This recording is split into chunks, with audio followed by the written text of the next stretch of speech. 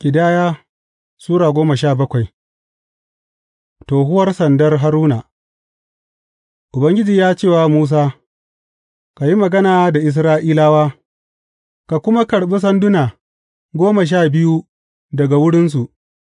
sanda guda daga kowane shugaban gidan kakanninsu, ka rubuta sunan kowa a sandansa, a kan sandan Lawi kuwa ka rubuta sunan Haruna,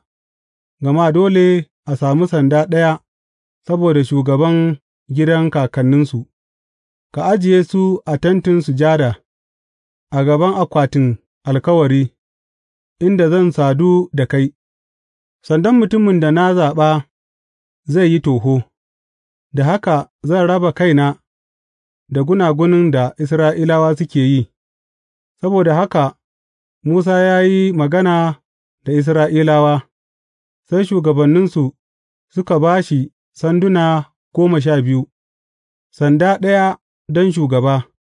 bisa ga gidajen kakanninsu, sandan Haruna kuma yana a cikinsu, sai Musa ya ajiye sandunan a gaban Ubangiji a cikin Tentin Sujada. Kashegari, da Musa ya shiga cikin Tentin Sujada, sai ga sandan Haruna na gidan Lawiyawa ya yi toho, ya yi furanni, ya kuma yi ’ya'yan almon, sai Musa ya fitar wa dukan Isra'ilawa dukan sandunan da suke daga gaban Ubangiji, suka duba, kowa kuma ya ɗauki sandansa. Ubangiji ya ce wa Musa, Ka mayar da sandan Haruna a akwatin Alkawari,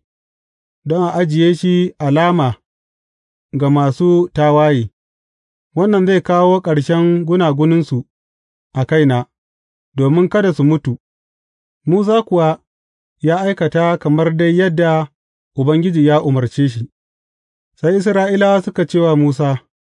To, ai, in haka ne, mun ƙare ke nan,